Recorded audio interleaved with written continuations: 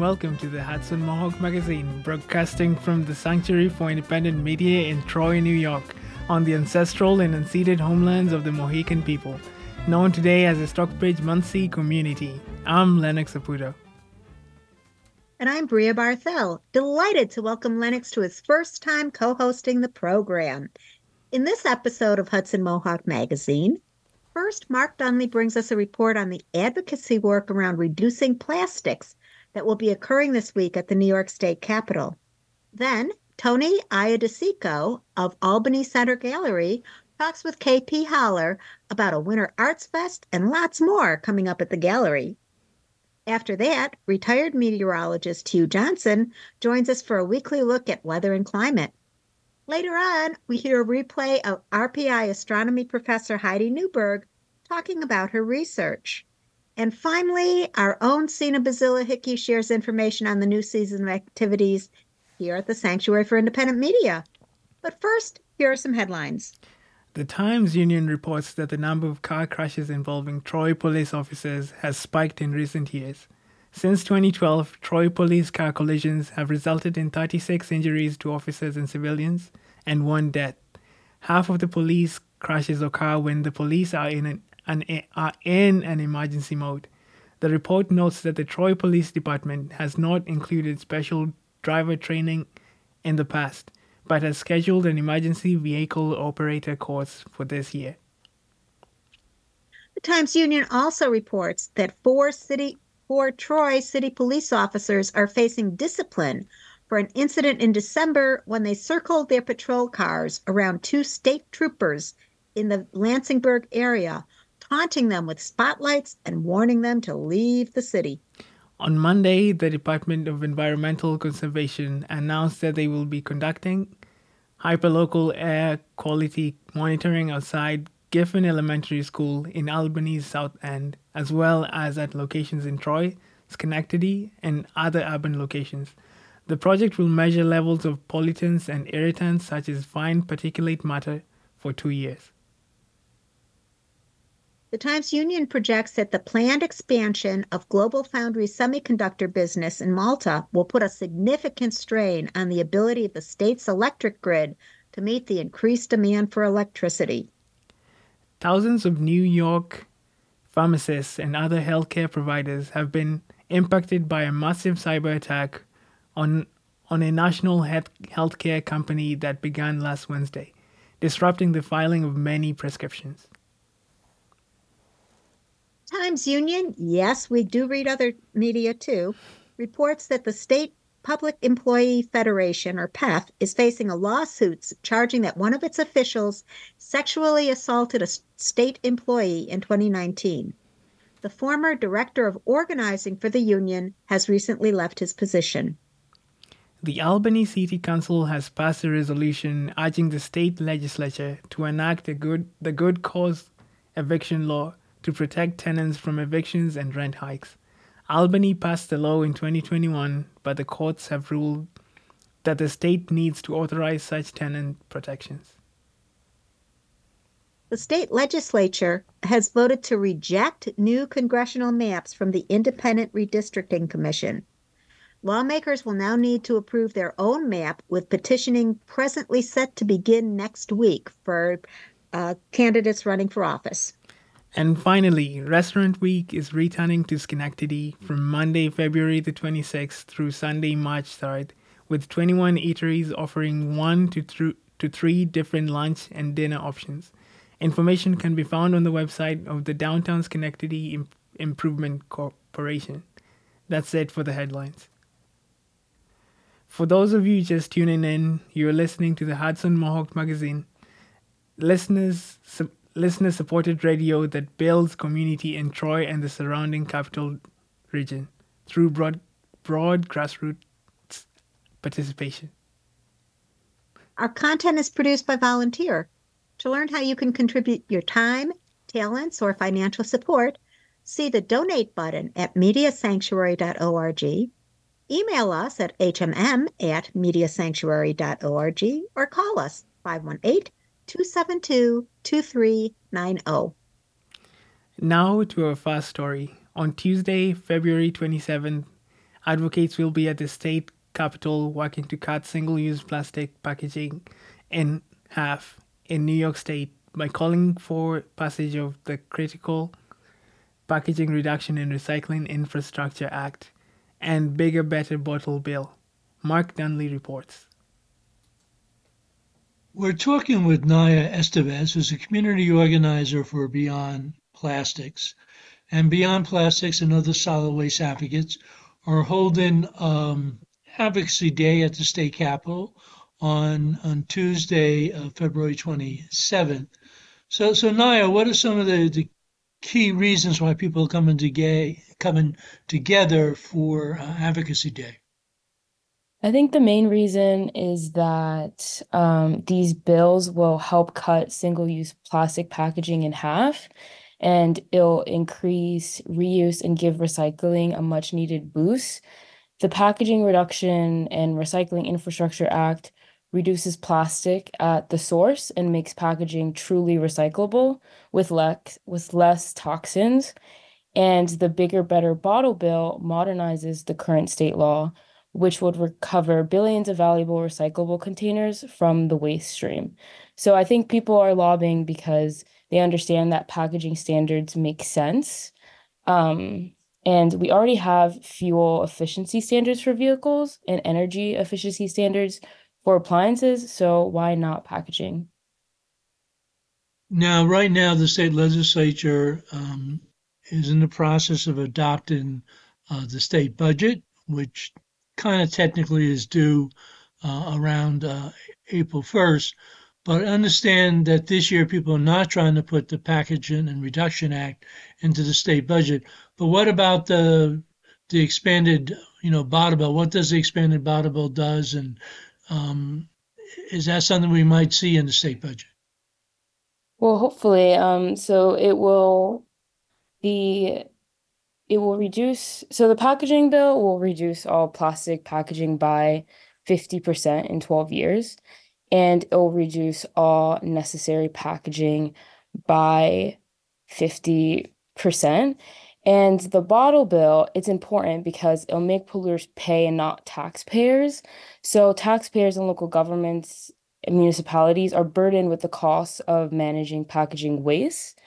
And under the bill, most companies that sell goods in New York will have to pay a fee based on environmental standards for packaging. And it will also reduce toxics in packaging. And it will make packaging safer for consumers and more recyclable. Now, I understand about 250 people have signed up, for this Advocacy Day. I understand this starts over at Westminster Presbyterian Church, 85 Chestnut Street. What is it? What does the day look like? Yeah, so we have check-in from 10 a.m. till 10:30 at the church, and we'll have coffee and light snacks, and we'll get everyone prepared for the rally, because you don't need lobbying experience to do this. So we'll gather, and then meetings run from 12 p.m. to 4 p.m. And then there's a rally, as you said, at 3 p.m. on the $1 Million Staircase with bill sponsors. I see the $1 Million Staircase is on the third floor of the Capitol, sort of on the west side of the building. So the packaging reduction bill has been going around for a couple of years. Not exactly, especially this version, embraced by the packaging industry or the fossil fuel industry. How is the bill looking this year? And, what is some of the pushback that, is made against the bill? Well, the Packaging Reduction Act now has a majority of Assembly co-sponsoring, which is really exciting. So we have Assembly Keith Brown and Assembly Harry Bronson becoming the 75th and 76th co-sponsors.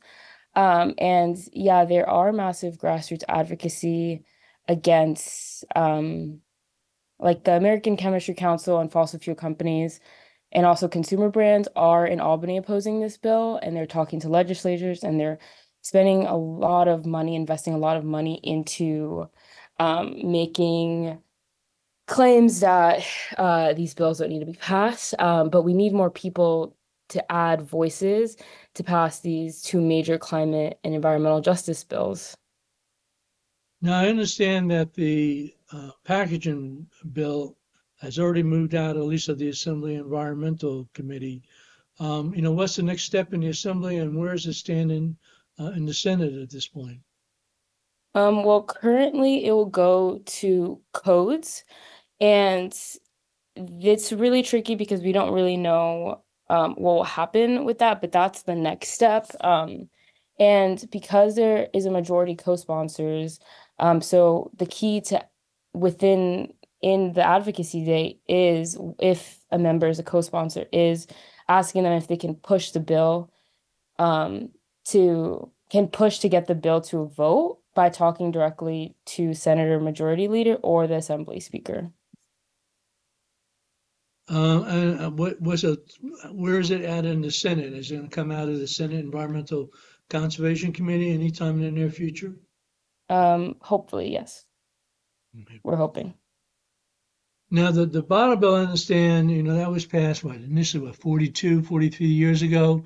And so I understand part of it is to try to increase the nickel deposit on canned soda, beer from 5 cents to 10 cents. But you're also trying to add on some of the, beverages bottles that were not, presently included. What are some of the additional ones? I understand some of the small stores are saying, oh, we're too crowded, we can't afford to, we don't have enough space to deal with more items in the bottle bill. How do you all respond to those type of arguments? Well, the original bill was, as you said, was adopted in 1982, and it's time for an upgrade. So, um, having states with higher deposits from having increasing it from 5 cents to 10 cents will have higher redemption rates up to 90%, which New York's redemption rate is around 64%. And increasing deposits generates more revenue for the state. And there's a report from Reloop that estimates modernizing the bottle bill would generate $171 million to $350 million in additional revenue for New York. So these funds would actually support the Environmental Protection Fund. So if people want to find out more about, these two bills, do you have a website or some way for people to get that information? Yeah, you can visit beyond our website, beyondplastics.org, and right on our home screen, there's a link to sign up through Action Network for the Advocacy Day. And if you just explore our website as well, you can learn through our fact sheet and our reports and studies more about plastic pollution and the different ways it affects all of us. Now, if people don't have time tomorrow to spend, on Tuesday, February 27th, to spend the whole day lobbying, can they just come to the rally at 3 p.m. or the other parts of the day where they can drop in? Yes, you can please, everyone is more than welcome to come to the rally at 3 p.m. Like we said, over 250 advocates are to join us to lobby. So I think it's going to be a really big event, and it's going to be really nice to get together with environmental activists and try to pass these bills. Where does Governor Hochul and her administration stand on both the Package and Reduction Act at this point and also expanding the bottle bill? Currently, I think that I think they're questioning whether it's beneficial for businesses and for whether we'll actually see an increase in revenue for the New York State. I think they're a little skeptical, but I think that's why days like this, like advocacy days and calling your legislators to educate them, because they're dealing with so many bills, and hearing from their constituents that, plastic reduction policies are important. I think that will help resolve any skepticism. We've been talking with Naya Estevez, a community organizer for Beyond Plastic, I believe beyondplastics.org. And this has been Mark Dunlea for the Hudson Mohawk Magazine. That Advocacy Day again is Tuesday, February 27th at the New York State Capitol. And for details, the website is beyondplastics.org. Next, KP Holler sits down with Albany Center Gallery's Executive Director, Tony Iadicicco, to discuss March 2024 events, exhibitions, and open calls for art, including the 4th Annual Winter Arts Fest. This is KP Holler reporting for Hudson Mohawk Magazine.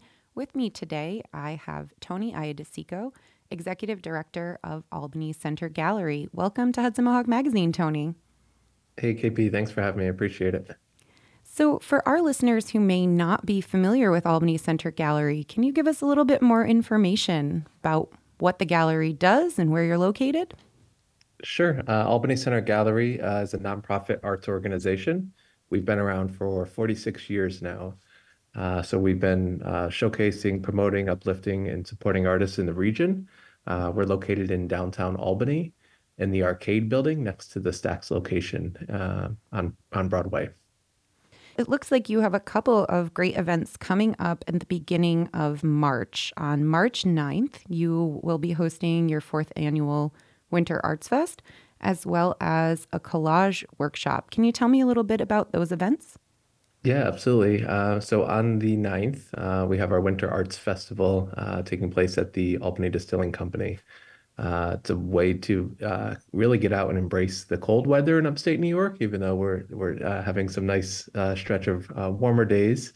But it really is just a way to get out, celebrate the arts, and just enjoy connecting with the community. Also on the 9th, if you're not into that, and you do know some young folks, we have a workshop that takes place at the Albany Center Gallery for ages 13 to 18 to create collage workshops with Beth Brown. Great. And is that collage workshop, is that part of a larger series or is that just a one-off? Yeah, so the Collage Workshop series is part of our art workspace that takes place at Albany Center Gallery. We've been doing this for many years now, but now the second Saturday of each month, we actually rotate different themes of artworks and different artist mentors to come in and teach students, also while just creating. So we've been doing it, but we're also now doing it more consistently and also trying to find ways to expand that as well. Great. And as for Winter Arts Fest, I personally need all the motivation that I can to get out in this cold upstate winter weather, though you're right, it's been nicer than usual. But this is your 4th annual. Tell me a little bit, and our listeners who haven't been before, tell us a little bit about what we could expect if we were to join for the 4th annual Winter Arts Fest. Sure. So ideally, starting the day off, going to the Albany Distilling Company, entering the space, you'll hear music by DJ Intel Hayesfield that will be spinning some music throughout the afternoon.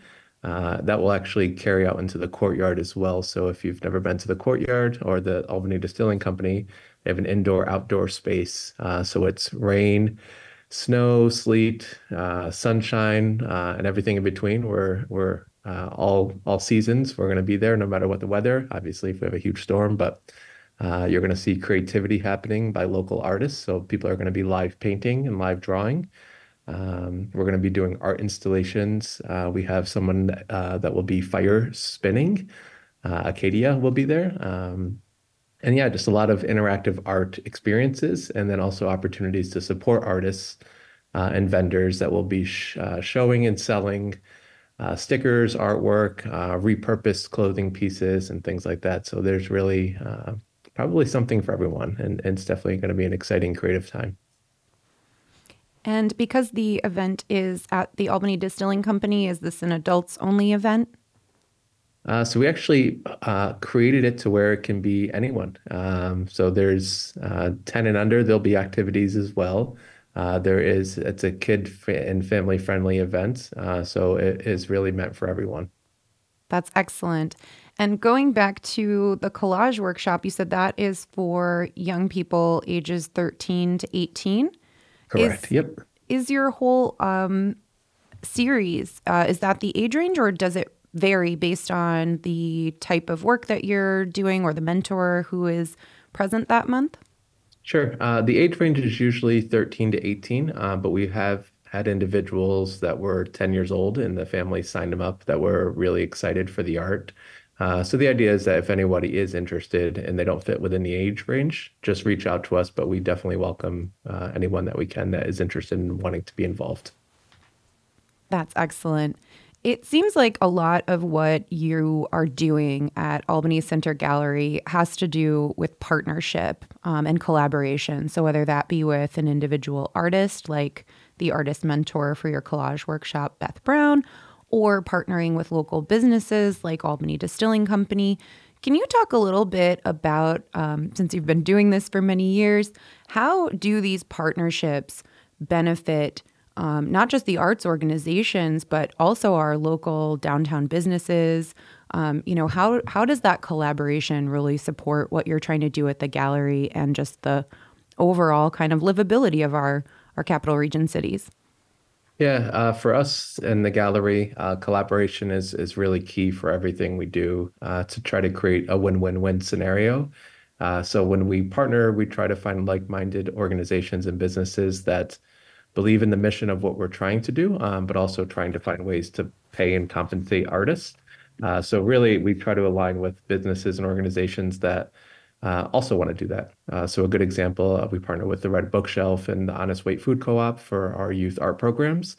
Those are two individual organizations that separately do their own thing, but together, working with the gallery, we actually are able to create that synergy between providing free food and access to healthy options, and then also literacy programs with the Red Bookshelf that then also provide books for the workshops that we're also going to be teaching. That way it's kind of a full circle. So that's kind of just one example.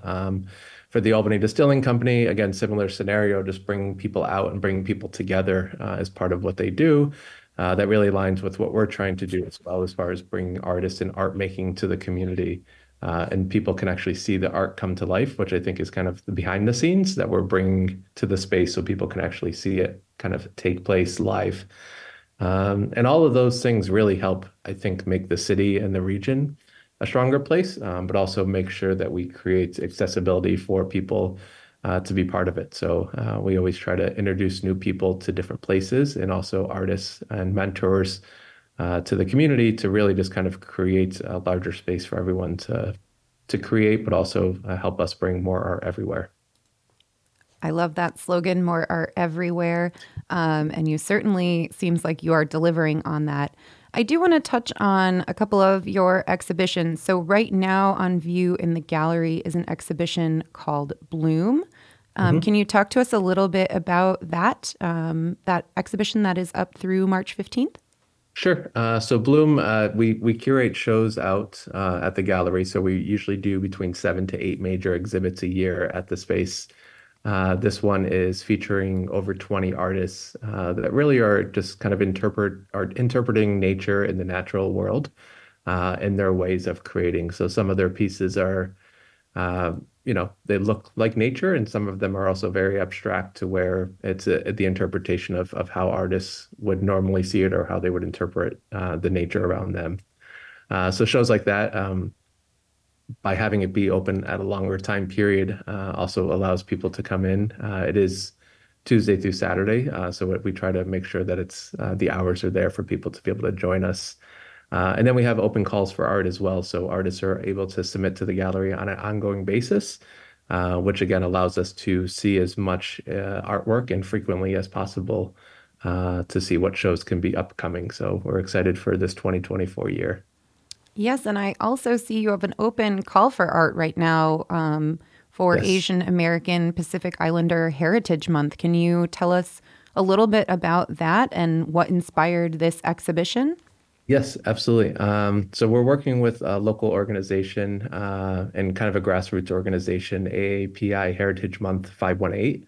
They're newly created, but what they're looking to do is really highlight the community, kind of showcase and promote all the amazing talents and abilities of Asian American and Pacific Islanders. So we did an open call. So we're actually actively receiving artwork for that call for art. And then in May, or end of April, and then into May, and then end of June, we're going to be showcasing the work that's was submitted. So we'll have performances, music, poetry, culinary arts, visual arts, installation art, all taking place. And we're super excited for that call as well. That's really great. Thank you so much for joining me to share more about Albany Center Gallery and all of the exciting happenings coming up in March. We have just a few more seconds. If our listeners want more information or to attend any of these events, where can they get more information? Anybody can visit albanycentergallery.org if they're interested, or on our social media, Albany Center Gallery on most platforms. And yeah, we look forward to talking and to seeing everyone. This has been KP Holler for Hudson Mohawk Magazine, speaking with Tony Iadicicco from Albany Center Gallery. Tony, thank you so much. Thank you, KP, for having me. Appreciate it, and look forward to connecting with you soon. We just heard from Tony Iadicicco about the great programs coming up at the Albany Center Gallery. So glad he mentioned the Red Bookshelf, another terrific Albany nonprofit. And a little later, we'll hear about the new season of activities at the Sanctuary for Independent Media. Things are beginning to hop. For those just tuning in, I'm Lennox Aputo. And I'm Bria Barthel. You're listening to the Hudson Mohawk Magazine on the Hudson Mohawk Radio Network. WOOC-LP 105.3 Troy, WOOG-LP 92.7 FM Troy, WOOS-LP 98.9 FM Schenectady, WOOA-LP 106.9 FM Albany, and streaming online at mediasanctuary.org. This program comes from the Sanctuary for Independent Media in Troy, New York. If you like what you hear, you can support this program by joining our team or by sharing our content with friends, neighbors, and others. Find today's stories and more media at mediasanctuary.org. And now we get our weekly weather update with retired National Weather Service meteorologist Hugh Johnson. Welcome back, Hugh. Well, thank you. I'm glad to be back. Well, today certainly did not feel like February 26th, more like April 26th. Where is the snow and cold? What has been going on this winter? Is it over? I don't want to say it's over yet, Lennox. That would be a little bit premature, but it has definitely been a weird winter. The polar vortex never collapsed. We had a strong El Nino. We had a blitz jet stream, a bifurcated jet stream structure, very unusual. A lot of the Arctic air was kept up in Canada. Plenty of snow in Alaska, places like that, but a lot of Canada was even above normal. But we were definitely above normal. In fact, we were on the verge of setting our mildest meteorological winter on record. Now, meteorological winter is from December 31st to February 29th, and we're 1/10 of a degree ahead of 2015-16, which was also a strong El Nino. And it looks like we're going to easily hold that, although the last day of the month will turn slightly colder than normal. We'll probably discuss that a little bit more, but the next couple of days will be very mild. Hit 59, by the way, today, which is our normal high for April 15th, not 26th, but it's mid-April weather, basically. So we had a very, very nice day. And February, by the way, is also looking to be perhaps the second warmest on record. It will not reach the 35.2 average set way back in 1828, but we could easily get second or third place. 1834, the February of 17, and 1981 are all very close to each other, right around 33.2 degrees for second, third, and fourth place, respectively, and we're right in that mix as we speak now. So we could actually we could get up very close to that. And we'll also have our driest February on record right now, which is very unusual. Only 0.17 inches of rain the entire month. But, and this is a big but, it's a good bet that we won't get that anywhere close to that, because we're going to get a pretty good, looks like a soaking rain on Thursday with a strong cold front, which may knock us out of contention. All we need is another about 7/10 of an inch to knock us out of the top 10, because they're all below an inch, and we might end up with an inch for the month. We'll still be well below normal. But anyway, still, as you know, how you slight and snow, forget it. We're at 22.2 inches. We're not in the top. I don't think we're in the top least 10 snowiest winters there, but we're close. And there's really no chance for snow until the 28th, and we might actually pick up a little snow on that day. So we could actually see a couple of those things change before the end of the month. Boy, when you said that the hottest February on record was back in 18-something, my first thought was climate warming deniers are going to pick up on that. And yet, scientists know about global warming back in the 60s and 70s. I find it pretty impressive at how accurate their predictions about unpredictable weather and crazy storms were. Yeah, well, actually, there were some scientists that were actually even further back than that, correctly forecasting global warming. But there were a batch of scientists in the 60s, and I actually have a magazine from 63. I think it's a Life or something. And I remember I picked it up in Saratoga back in the 90s, and it talked about the Great Ice Age coming. There were people that actually, because here's the thing. Once again, back in the 60s and 70s, we had more aerosols in the atmosphere before the EPA came to fruition. We had a lot more junk in the atmosphere, which was at that point trumping CO2 warming. It was kind of going back and forth. But once we cleaned up the air, but we kept putting the CO2 in it, that's when things started to change for good. And that was closer to 1980 when we really took off. Now, there were 2 years that we had distinct cooling, especially 1992 and 3 after the release of Pinatu, which pushed a lot of aerosols into the atmosphere, into the stratosphere, and a little less with Mount St. Helens. That was not as nearly as much, but it was still enough to cause a little cooling in 1981. But other than those a couple of years and a little cooling around 2000, we've been pretty much warming up since then. Do you realize our last month globally that was below normal was back in 1985? I kid you not. If you take the whole globe, the whole Earth as integrated average temperature, it's back. You have to go back to 1985. Pre-industrial temperatures, I should add. Before the industry started to raise temperatures. And you mentioned that the Earth actually cooled a few years with some past volcanic eruptions, and there was a lot of smoke from the Canadian wildfires. Why didn't that smoke also cool the globe? Very good question. And basically the answer is, it did cause a lot of horrible air quality. It did darken the sky and locally cooled maybe for a day or two, but it did not produce anywhere near the amount of aerosols that a major volcano eruption does. Okay, it was spread out too over a longer time. It did cause terrible air quality, but a volcano, I tried to look at the numbers. I didn't actually find, but I'm betting it's at least 10 times more than what the Canadian fires did. So yeah, they didn't put a dent in the temperature so much, but except locally, but they sure did, cause a lot of havoc. And by the way, talking about the Canadian fires, not to scare you, some of them are still going on in Canada. They're not. They call them phantom fires, or they're actually still burning like underground or near the ground level. And the weather pattern has not changed that much since last summer, folks. Up there in Canada, we still have unusual heights. The low that's usually around Hudson's Bay has generally been pushed north. Occasionally dips down. We're going to get a big dip in that later this week, but for the most part, it's been much further north, and that's allowed it to be quite dry over Canada. Now it's winter, so it's dormant, but we'll have to see if this pattern continues. We may have another spell of Canadian fires. And by the way, up to 5% of the forest fires, forest was burned from the forest fires last year. By far, the biggest forest fires for Canada in history. So you gave us a little preview for the weather this week.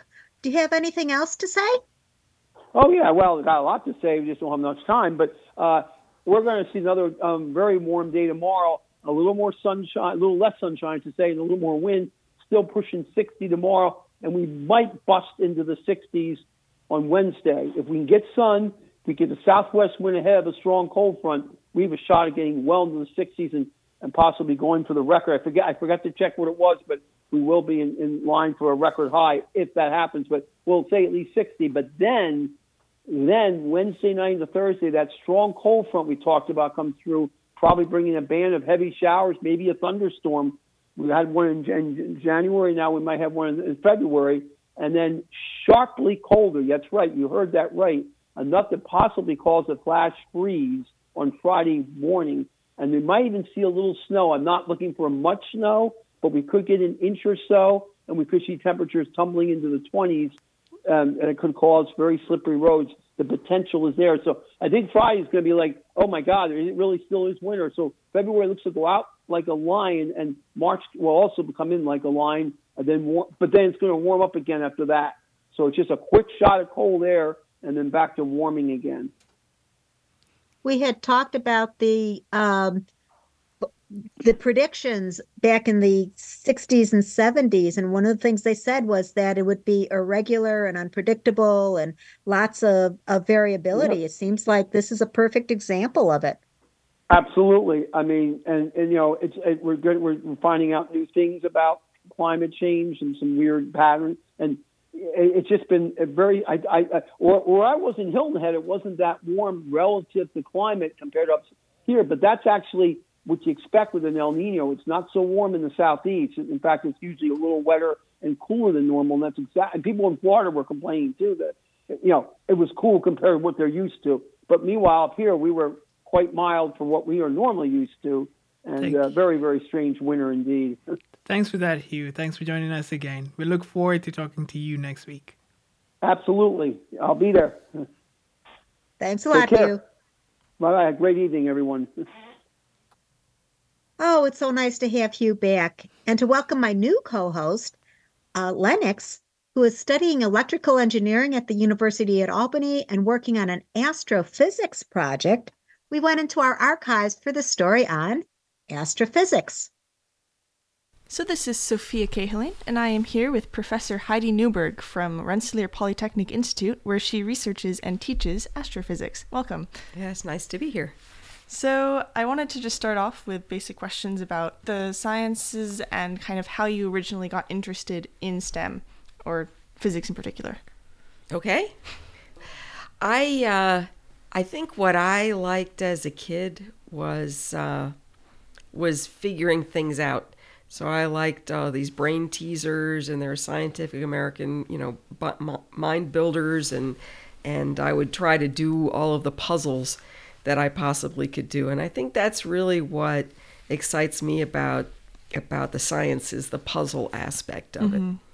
And I never really picked astronomy or physics ahead of time. Yeah. It just sort of is what happened when I started.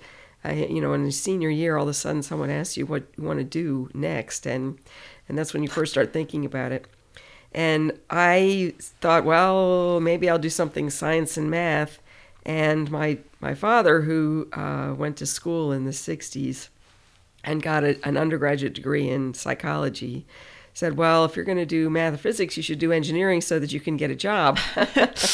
And so I did that. I went to RPI as a freshman in mechanical engineering.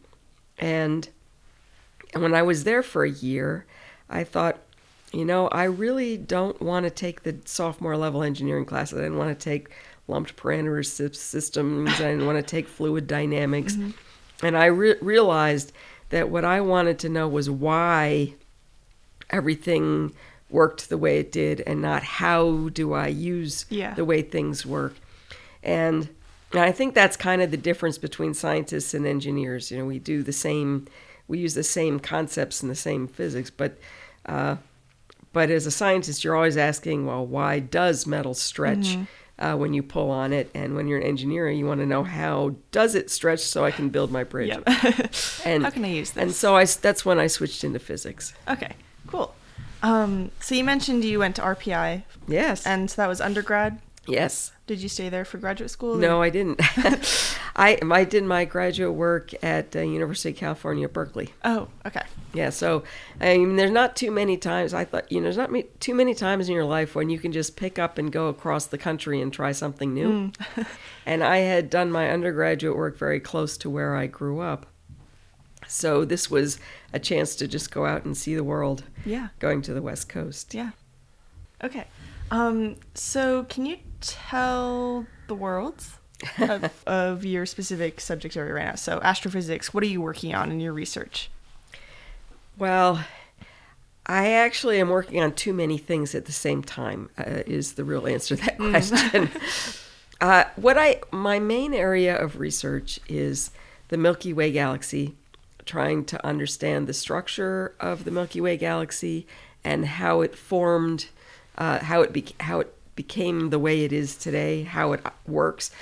When I started learning about galaxies in school, it was always kind of a static picture. You would draw a picture of an exponential disk and then some kind of halo it was in, and it just seemed like everything was just static. And what we're finding is that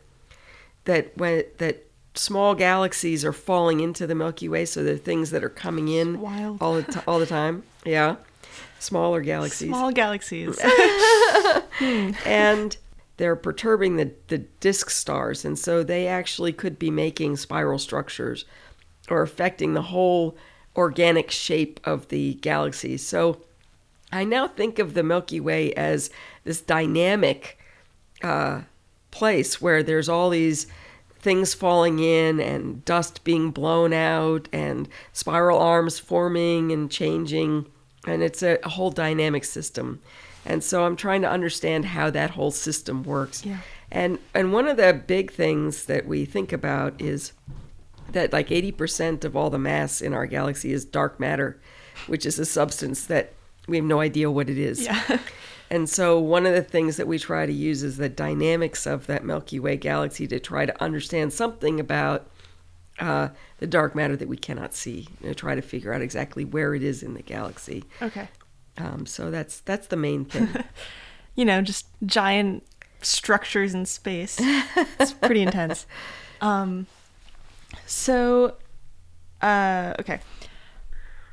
Moving away more from the science bit and into being a woman in STEM, and I was wondering if you had ever experienced from peers in the field or students unconscious or implicit biases. Well, I mean, we all experience those, right? And a lot of times it's difficult to know that that's actually what's going on. You never know when you weren't chosen to do something or you weren't asked to do something. Mm-hmm. You don't know what the real reason was. And it's only kind of when you think back on your whole career that you kind of see how little things shape what happens in your career. One thing, I've written a couple things about it that are on my website from different points in my career, and I think at different career stages, people think about how things happen differently. I think as an undergraduate student, I just didn't think about it. I mean, maybe things did happen. Looking back, and I can see that people said things or things did happen, but it didn't really affect me. And it wasn't until I was in graduate school that I started to really understand that some people would see me as a person who was going to become a scientist, and some people would see me as somebody who probably cares more about kids than science, and is not going to stick with it. Yeah. And it becomes a lot more obvious the farther you go up in your career.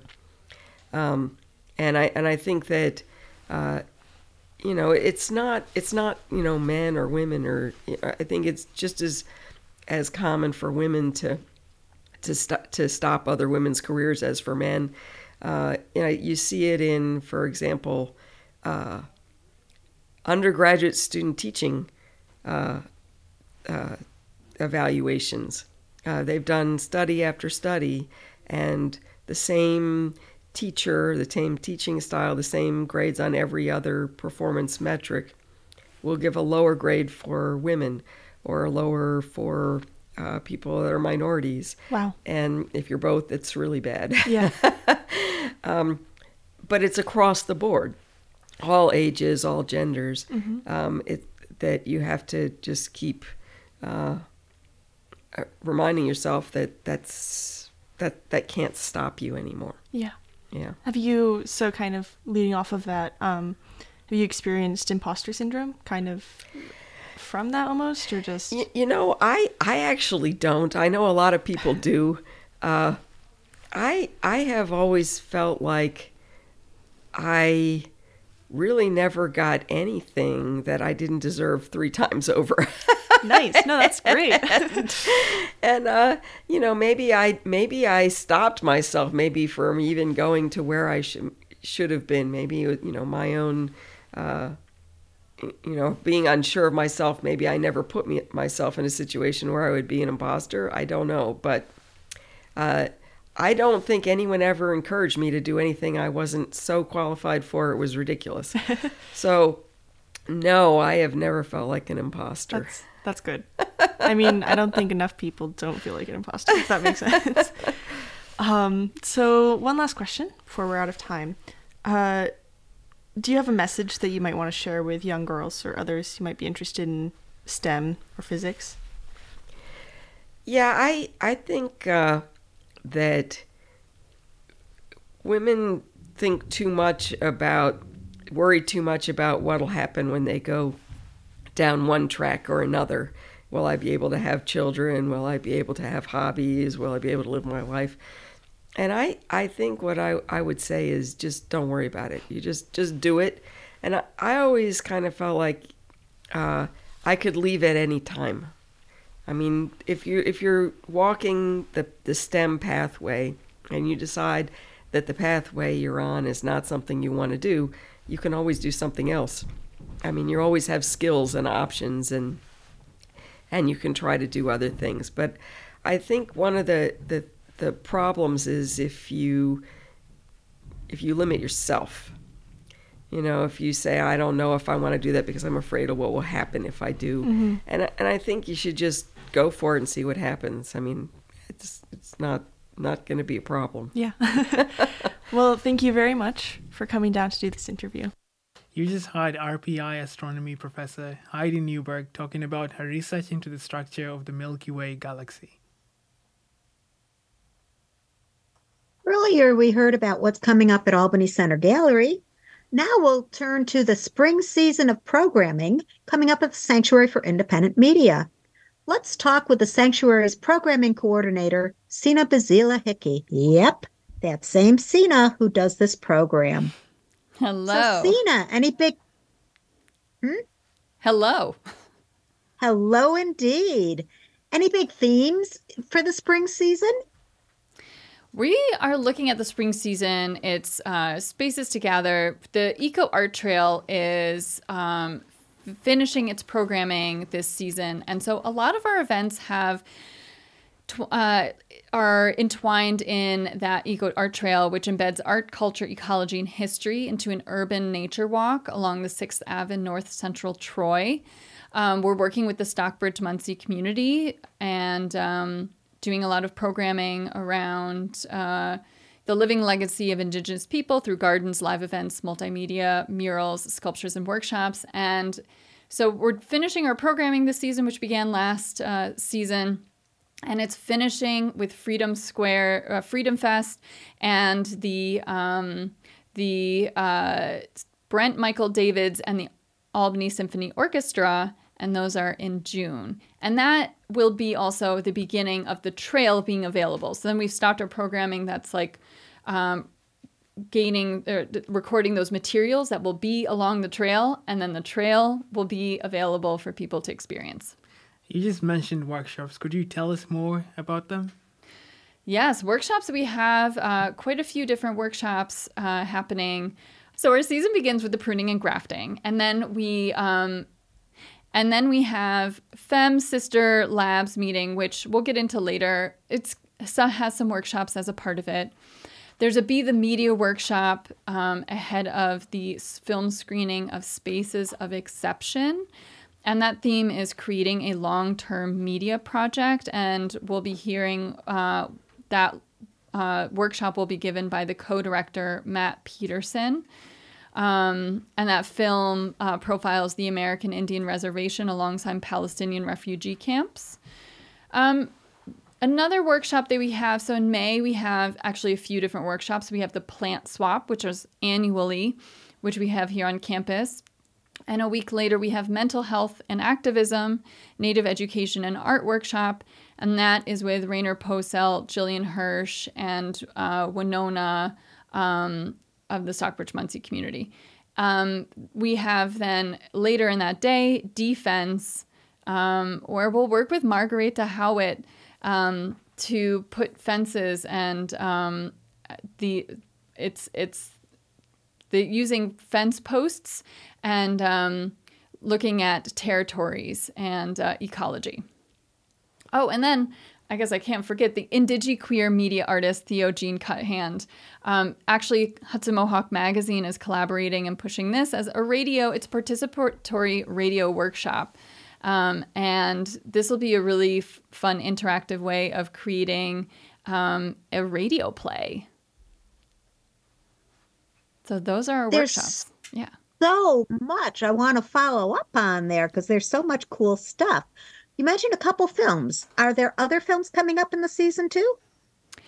Theo Jean Cuthand is beginning his presentation with a short film before the radio workshop, where normally we do it the other way. So this is a nice little mix-up of that. And how about concerts, What's in store for music events beyond the Albany Symphony Orchestration collaboration? Right. So that's great. That is the culmination of our season. That's finishing everything. And that is taking place on June 9th. And then next month, we're not in March yet. But in April, on April 13th, we have Caña Dolce y Caña Brava. And they are a performance coming from Veracruz, Mexico. Using traditional instruments. In one of the photos, they have like a jawbone as a percussion instrument, a harp. That should be a lot of fun.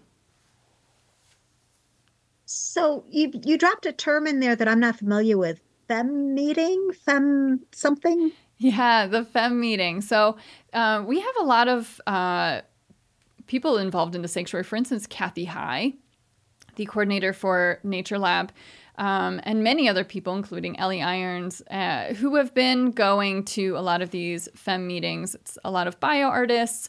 I'm somewhat new from the last couple of years to understanding a lot of what bio art is. And it's been really, really exciting to see women in the arts and sciences and technology approaching research from all these different angles.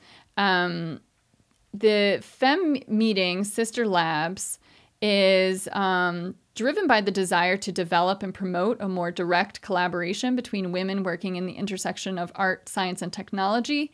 And the aim of the conference is to disseminate projects being undertaken by women worldwide, and as a result, to contribute to the development of art, science, research, methodologies, and the growth of cooperation strategies to increase knowledge and bring communities closer. So what that means is like the community around this has been the community that I've seen around this. They work and support each other around the world. When we opened Nature Lab, we had a virtual support system from FEM meeting.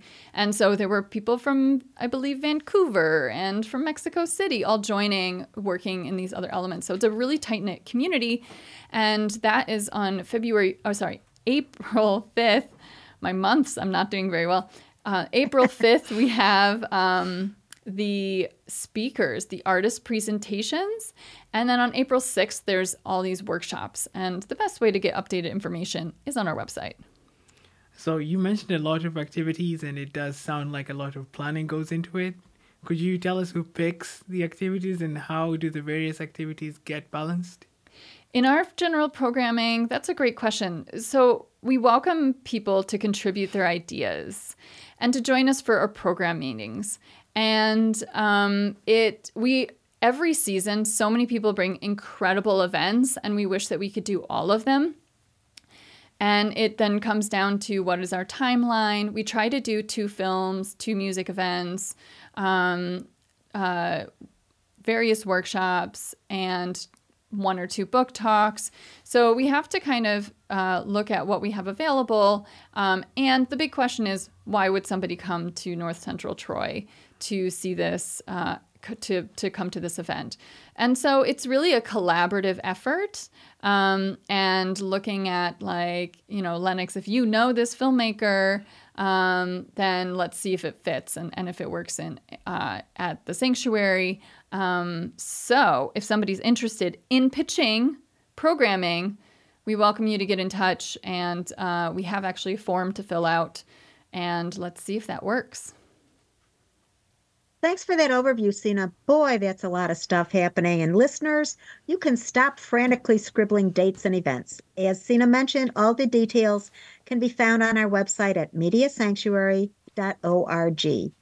And that's our show. We hope you enjoy the episode of the Hudson Mohawk Magazine. I'm Lennox Saputo. And I'm Bria Barthel, delighted to be working with Lennox. And our engineer for this episode is the ever-incredible Sina Bazila Hickey. Sina, we appreciate you. And we appreciate all the other volunteers who made today's episode possible, including Mark Dunlea for headlines and segment production, plus KP Holler, Sophia Kahilan, sorry about if I butchered her name, and Sina for their segments. This is a team effort. And a big welcome to Lennox, the newest member of our team. I'm glad to be here. This program covers stories of social and environmental justice produced by the community for the community and is supported by independent donations. If you value independent media, consider a gift of a monthly donation as a sanctuary sustainer or a one-off donation by going to mediasanctuary.org. We want to hear from you. Find us on Instagram and Facebook at Hudson Mohawk Mag, or send us an email to hmm@mediasanctuary.org. Tune in weekdays at 7 a.m., 9 a.m., and 6 p.m. to hear local news, or stream Sanctuary Radio at mediasanctuary.org. Full episodes and individual stories are available on demand at our websites on your favorite podcast platform. We mentioned the people who make the show possible, but thanks to you, our listeners, for making this all worthwhile.